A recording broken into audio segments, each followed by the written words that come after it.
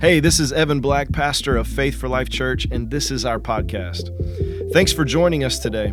If you don't yet know Jesus, I'm so glad that you're listening, and I pray that this message empowers you to give your life to Christ. If you're just starting out on your journey with Jesus, I hope this empowers you to connect with Him. If you're strong in your connection to Christ, I believe this message will empower you to follow Him. So enjoy today's message.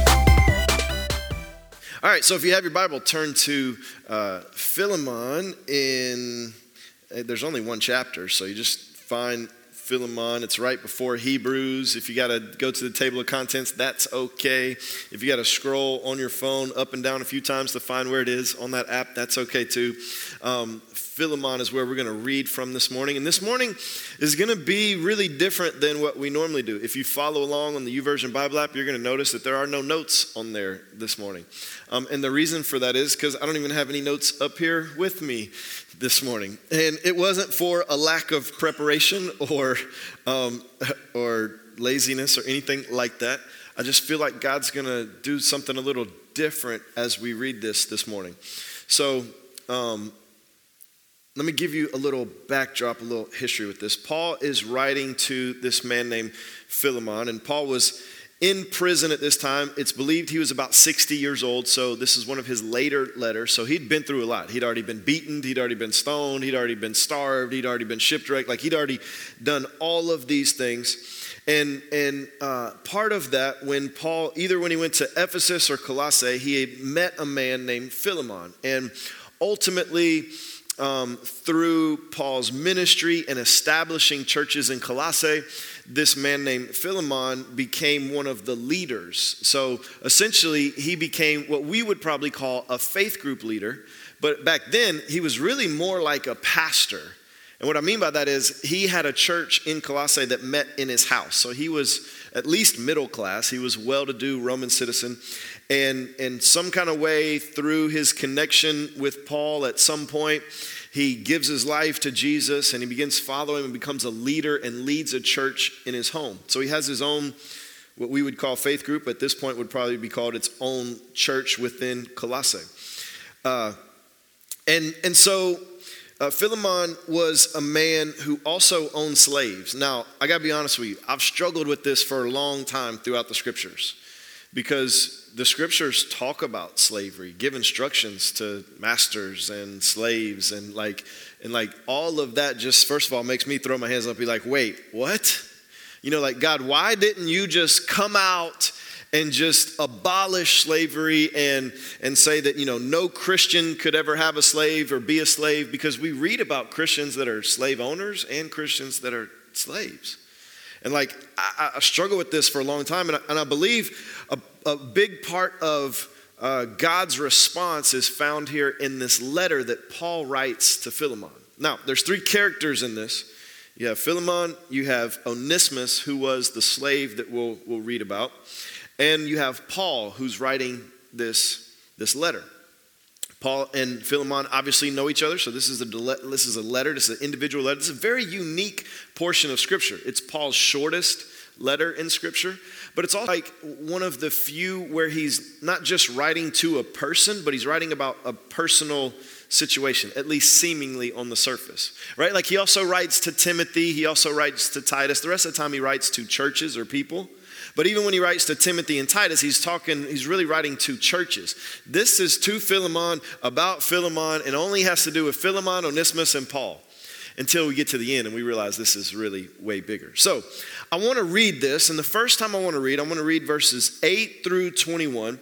The first time we read this, I want you to think about this in Philemon's shoes. So I want you to think about this like you are Philemon. You are a Christian who is essentially a pastor, we might say faith group leader. You are respected. You are at least middle class. You're a Roman citizen. You're following Jesus, but you have slaves. And part of that is the way that you earn an income. That's the way that you provide. It's the way of the land.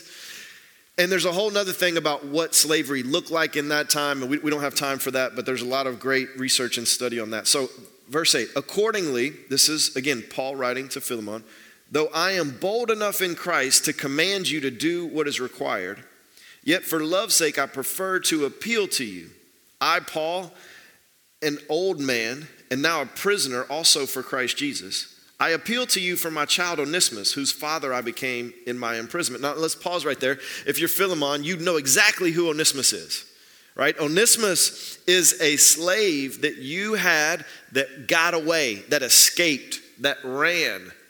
Now, many commentaries, many scholars think that not only did Onesimus get away and run away from Philemon, but that there was some quarrel, that Onesimus might have even like stolen from Philemon. Like it wasn't just he was a good slave, and I just even feel weird saying that, but that he escaped. There was some also quarrel, and again, many people think that maybe Onesimus stole from Philemon, or Onesimus hurt Philemon or his land or his people, or there was some major disqualification here. Now, all of a sudden, Philemon's getting this letter from Paul, and Paul's saying, hey, listen, I'm bold enough to command you to do what is right. Like I have the spiritual authority to command you to do what is right. But I'm not doing that in this case, even though I could. But for love's sake, I prefer to appeal to you. So like, Philemon, I'm going to talk to you about something, and I could force you to do it. I could give you commands to do it because I have the authority to do that. But I'm trying to go a little deeper in this, and I'm appealing to your love. I'm not just asking you for obedience. I'm asking you for a change of heart. I'm asking you to love in a way and do what's right, not because you have to, but because you want to, because there is an act of love. And you know, Philemon's probably reading this like, okay, sure, Paul, like, what do you want? You're my man. Like, you helped me find Jesus, and you're the man of this area, and man, you're respected. So sure, absolutely. What is it that you want? And he says, I appeal to you for my child Onesimus. And Philemon's got to be like, wait, what? Onesimus? How do you know Onesimus? Onesimus, that dirty, rotten scoundrel.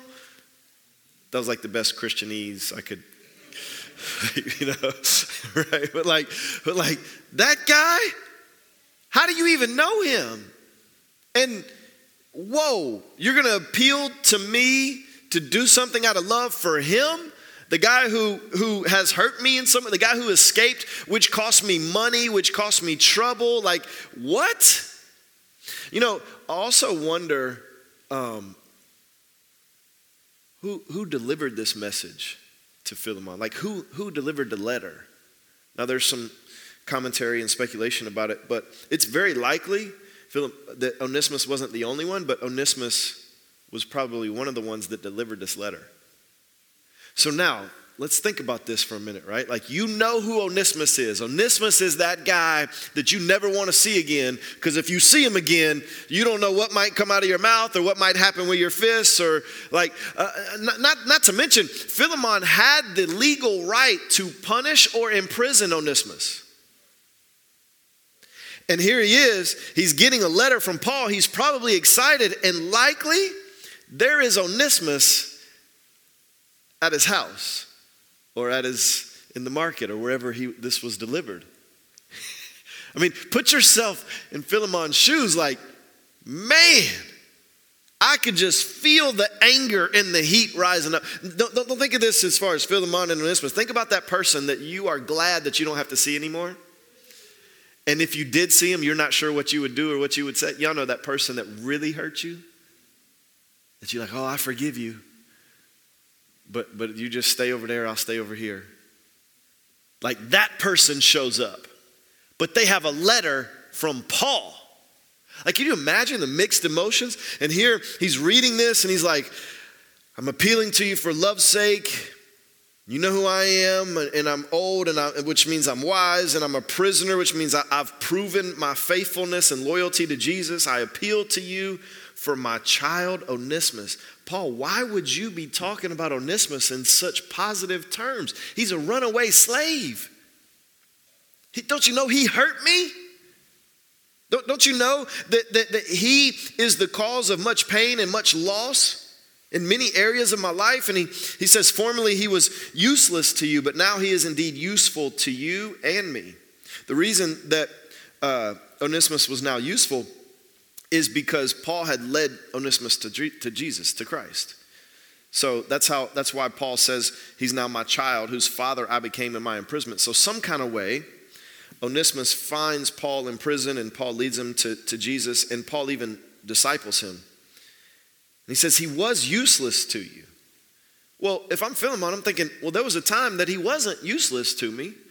When he was helping my whatever Philemon did, like helping produce, and he was a part of the economic system of my household and of the community. Like, it was a time where he wasn't useless. But Paul's talking about, but he got away and he became useless to you. You no longer could find him. You no longer could use him. All of this was gone. And Paul's saying he was useless, but now he is indeed useful to you and to me. Now again, I want you to think about this from Philemon's perspective. Paul's saying now he's useful to you. I might be thinking, he's useful for a punching bag, right? Like he's probably standing right there as you're reading this letter. And Paul's like, he's useful to you now. Or maybe Philemon's thinking, okay, yeah, come on back. You could be my slave. Paul's asking me to forgive. Like, yeah, it's cool. You can come back. I won't punish you. But he's useful to you and to me. This would have been a weird, strange comment to Philemon. He says, I'm sending him back to you, sending my very heart. Again, I would be confused by this if I'm Philemon. Like, God, Philemon, how is this, or Paul, how is this guy your heart? I would have been glad to keep him with me in order that he might serve me on your behalf during my imprisonment for the gospel. But I preferred to do nothing without your consent, in order that your goodness might not be by compulsion, but of your own accord. Paul's saying, hey, Philemon, I could have kept him and not said anything to you. I could have forced you to do what I'm asking you to do. But what I really want is not for you to obey out of compulsion, but you to obey out of love. Man, this has got to be challenging and convicting if you're Philemon reading this. He says, for this perhaps is why he was parted from you for a while, that you might have him back forever. Now, this is really interesting because Paul doesn't do this very often. Paul here is now kind of guessing. He's kind of using conjecture to say like, well, maybe God allowed Onesimus to escape so that he could get saved and then come back and be more useful to you. Which I think there's a lot in that, right? Because as people of faith, many times we will frown upon that, right? Like, don't speculate about what God's doing. Don't guess. Like, you know what God's doing. You know what God's saying. And if you don't, you just need to pray more, and you just need to. But here, Paul is speculating, and Philemon's got to be reading this like, oh man, Paul. I mean, you're hitting me hard because I say I love Jesus. I'm a faith group leader. I'm a pastor. Like there's a group of people that I'm leading, and man, you're asking me to essentially what Paul's asking Philemon to do is to love Jesus more than he loves himself, his status, his money, his anger. This is a big, big ask. He says, for this perhaps is why he was parted from you for a while, that you might have him back forever, no longer as a bondservant, but more than a bondservant, as a beloved brother, especially to me, but how much more to you, both in the flesh and in the Lord. Now, if I'm Philemon, I'm like, Paul, you done went too far. Like, it's one thing to ask me to forgive him and not imprison him. It's another thing to ask me to free him because that's going to cost me money. That's going to cost me all kind of stuff. But now you're taking this to a whole nother level and you're saying, receive him, free him, forgive him, and make him a social equal with you. Listen, many times people think humility is being able to keep yourself, humble and low. But real humility is after you've already been exalted in a way to then be able to come back and keep yourself low. Right? Like if you've never had money, let's say, and you're around people with money, it's easy to be humble. Because like you've never had money. They've had more success in that area, whatever. Like we get that. But money's just an example, but if you've had a lot of money and then you're able to come back and be humble, After having let me say it another way. If you go in at an entry-level position in a corporation, it's easy to be humble around the CEO, around the managers, around the upper levels. But what's way more difficult is to make it to the upper levels and then be willing to come back and go back into an entry-level position. Philemon here is like, Paul, I've made it to this status in society and in the Lord. And what you're asking me to do is to come back down and not only humble myself with Onesimus, but then raise him up. He hasn't earned it. He doesn't deserve it. I'm not saying me, I'm saying in this time, the way Philemon was probably likely thinking. Culturally, he's a lower class. And he did me wrong. He hasn't earned this. I've earned this. I've earned my position. You're asking me to do something that flips the status quo of culture, of my life. You're asking me to operate in a level of humility that nobody else operates in. And then Paul just digs it in. He says, so if you consider me your partner, of course Philemon considers Paul his partner. And you can go and study the original language of this word partner. This is fascinating. We don't have time for that in this session. But he says, if you consider me your partner, receive him as you would receive me. At this point, Philemon, Paul said it wasn't out of compulsion, but like, all right, how do you say no to this, right? Like you almost have to say yes to this. He says, and then Paul goes on. He says, if he has wronged you at all or owes you anything, charge that to my account. I, Paul, write this with my own hand.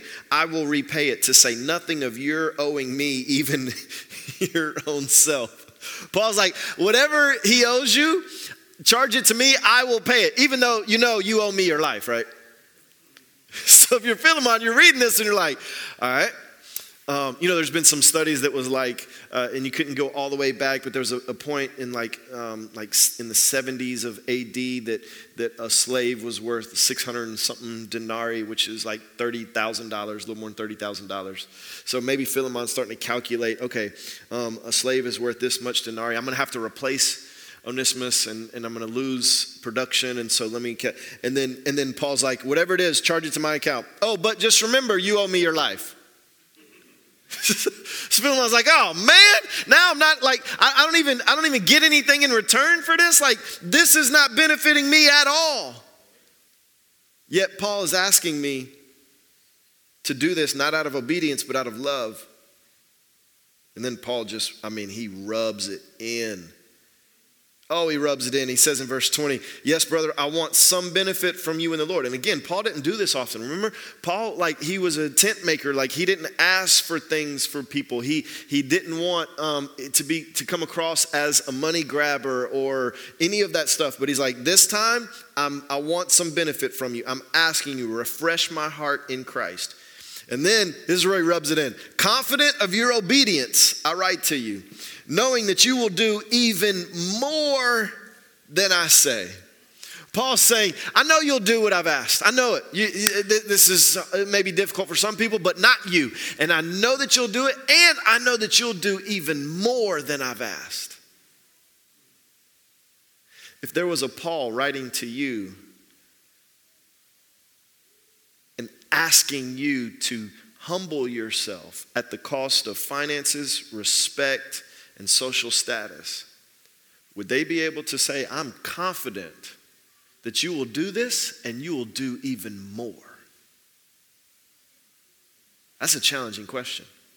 Now, if we read this again from the perspective of Onesimus, could you imagine Onesimus, whatever his story was, and he gets away from his slave owner in Philemon, and somehow he finds Paul in prison, and Paul leads him to Jesus, and man, he's got to be so thankful that he's free and that he knows Jesus now, and he's serving Paul in prison, and Paul's like, all right, I want you to go back to Philemon. Onesimus would be like, what? No, not there. Like I ran away from there. And Paul's like, no, he's a good Christian man. And Onesimus is like, really? Because that like probably wasn't my experience. And Paul's like, no. Just deliver this letter. I'll get him this letter and he'll receive you back and he'll treat you as an equal and you can serve the Lord with him. Could you imagine Onesimus? In his perspective of this, the faith it took for him to go back to Philemon, because Philemon could have had him beaten, imprisoned, or worse. Are we willing to obey what God is telling us to do, even if it puts us in a position like Onesimus was in? Because that's a big ask too. Like you're walking, knocking on the door. Hey, I'm back. Got a letter here from Paul. Please read it before you say anything to me. Before you call the police, before you, or whatever you have. I don't know what weapon that, but like, wow.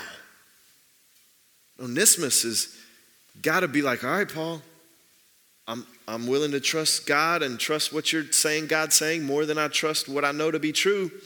And so here, I'll do it. And here I am. And as Philemon's reading that, he's got to be like praying. I could just see him like, Lord, please let him be what Paul believed he was and not what I knew him to be. Right? Because if Philemon is what Onesimus knew him to be, then Philemon's in trouble. But if Philemon is who Paul believed him to be, then this is about to be a good thing.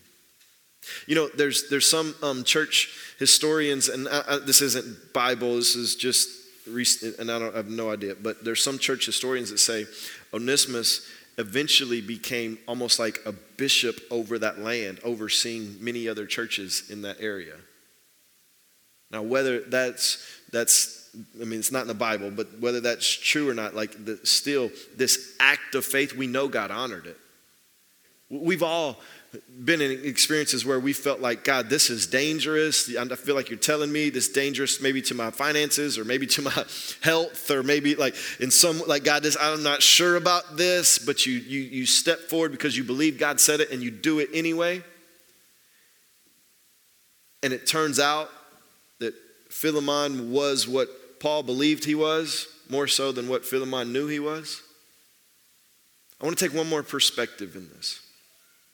This perspective, I want to take a perspective of Paul writing this.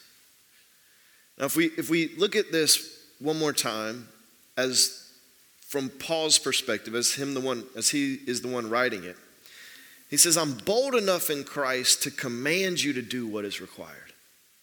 Paul's like, I'm bold enough to command you to do what's required. And when we go through and we look at this from Paul's perspective, this is a representation, really, of how God loves us. So God could tell us, he could just command us in righteousness and holiness. And this is what you have to do. But just like Paul did with Philemon, Christ does with us. He says, look, I'm bold enough to command you to do what's required, yet for love's sake, I prefer to appeal to you. And isn't that what Jesus does with us? He's like, I could force you into a whole bunch of rules and regulations. And that's what a lot of people think Christianity is. But in actuality, what's better is for you to do right because you love, not because you're forced. And Paul, he goes on and he's like, hey, here is my child, Onesimus. Onesimus didn't make the greatest decisions in his life. I mean, maybe, I'm not knocking the running away part, even though that was illegal. I'm not knocking that at all. But there was some conflict, and again, I don't know where all they get it from, but this idea, this concept that Onesimus might have harmed Philemon in some way. And here, yet Paul is like, no, this is my child. He is my heart. Regardless of what he's done to you, Philemon, He is my heart, and I'm returning him back. And Paul says, if you consider me your partner, receive him as you would receive me. Man, this is what Jesus says to us. Love your neighbor as yourself. What does that mean? That means that we should love each other just as we are loving Christ. Husbands, it makes it very clear in Ephesians chapter 5 that we should love our wives as Christ loves the church. It's this picture that God consistently paints of God says, I love you, and you should love each other out of the love that I love you with. This partnership. And then Paul says, if he's wronged you at all, I will pay it. It's exactly what Jesus did. We wronged God, and Jesus paid our price. This is a direct illustration of what Jesus does for us. But then Paul says, I want some benefit from you in the Lord. And the truth is, God wants some benefit from us in the Lord. He wants us to be obedient, just like Paul says, I'm confident of your obedience and that you will do even more than I say.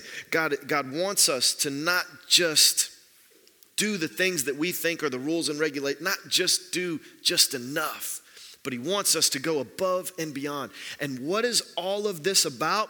It's about redemption, which is what we've been talking about this month. This is about redemption. Paul is willing to stand in the place for Onesimus and make sure that Onesimus is redeemed to Philemon. And he's willing to pay the price. He's willing to use his spiritual authority. He's willing to use his influence. He's willing to use everything at his disposal to restore two believers back together, to redeem them. This morning, as we've looked at this through the three different perspectives, I believe that God wants us to keep our eyes open for opportunities to redeem each other. Now listen, you can't save anybody. You can't, you don't have the power to bring somebody back to Jesus in that it's your working, it's your forgiveness, it's none of that. What we do is we share the gospel, we pray, we lead people, but Jesus is the one who saves, and he's the one who forgives, and he's the one who redeems. And you can't redeem yourself. Now, slaves in this time, they did have an option of saving money and paying for their own freedom and redeeming themselves, but spiritually we can't redeem ourselves. And we can't redeem each other. But we can play the part of being a Paul for an Onesimus, of being a Paul for a Philemon. And when we think about redemption and what God speaks to us throughout his word concerning redemption, we have to remember redemption is not just God coming and buying us back and freeing us and allowing us to live free because we're redeemed and even redeeming all of the earth. Redemption is also a responsibility we have with other believers. To see people who are oppressed, to see people who are poor, to see people who are lacking, to see people who maybe are immature or have harmed someone else or have an incorrect mindset. And we have a spiritual responsibility to step in as Paul. This isn't the only time this happened. Actually, this happened with Paul. Somebody did this with Paul. Right? When Saul became, a follower of Jesus, if y'all remember this, in the book of Acts, he goes to the disciples and he's like, hey, I'm a follower of Jesus and I'm on fire and I'm ready to preach the gospel. And like, yeah, we're not falling for that. Like, you're the guy who kills people. We're not going, like, I'm not that dumb. Yeah, forget that. And then it was Barnabas. Barnabas was like, no, I'm vouching for him. He's legit. He literally gave his life to Jesus. He's not coming to trick us. Like he vouched for him. And without that redemption, man, so much of Paul's life and what we read in the New Testament and who we are has to go a different direction. God will still work out what God needs to work out, but it has to go in a different direction. there are Philemons and Onesimuses in our lives that God is calling us to be the Pauls to speak up for, to stand up for, maybe even to sacrifice for. There comes a little bit of prerequisite with this, though. In order for us to be able to identify those people, we have to be involved with God's work. Right? Philemon and Onesimus are people that Paul led to Jesus. So he had a natural and a spiritual relationship connection with them. See, if you only have a natural relationship with people, it's really hard to help them. It's really hard to speak into their lives the hard truths if there's no love, if there's no spiritual connection there. If you just know them, you know, if I don't really know you, if I meet you at HEB and I'm like, hey, listen, man, you really should stop doing this and stuff. I got no example, but you get the point. You get the point, right? Like, Lord, give me something real quick, and it didn't come. But you get the point. It's relationship that allows us to be able to help redeem other people. You know, I can say things to Terrell that might be more straightforward, it might be more challenging than I can somebody that's here for the first time. Because we have a relationship. I can come to him and I know him and he knows me and he knows my heart and I know his heart and we can have that kind of conversation because of a relationship. So if right now you're thinking, I don't know any Onesimuses or any Philemons. Well, we need to ask God to deepen our relationships because they're in your life. And the deeper you get, the more you realize, like, hey man, you're acting like Philemon. Like, that ain't right. You need to forgive. You need to stop owning slaves. You need to humble yourself. And there might be Onesimus is like, hey man, you can do it. You can do it. Have the faith. If God said it, that may be dangerous going to knock on his door. But if God said it, man, I'm with you. I'll go knock on the door with you. Hey, forgive him for how he treated you. And then let's be brothers in the Lord. But that happens in relationship.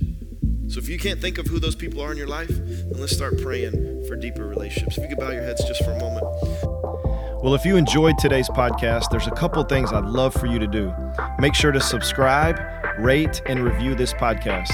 You can also invest in helping us empower others to follow Jesus by texting any dollar amount to 512-520-0185. Thanks again for joining us today on the Faith for Life podcast.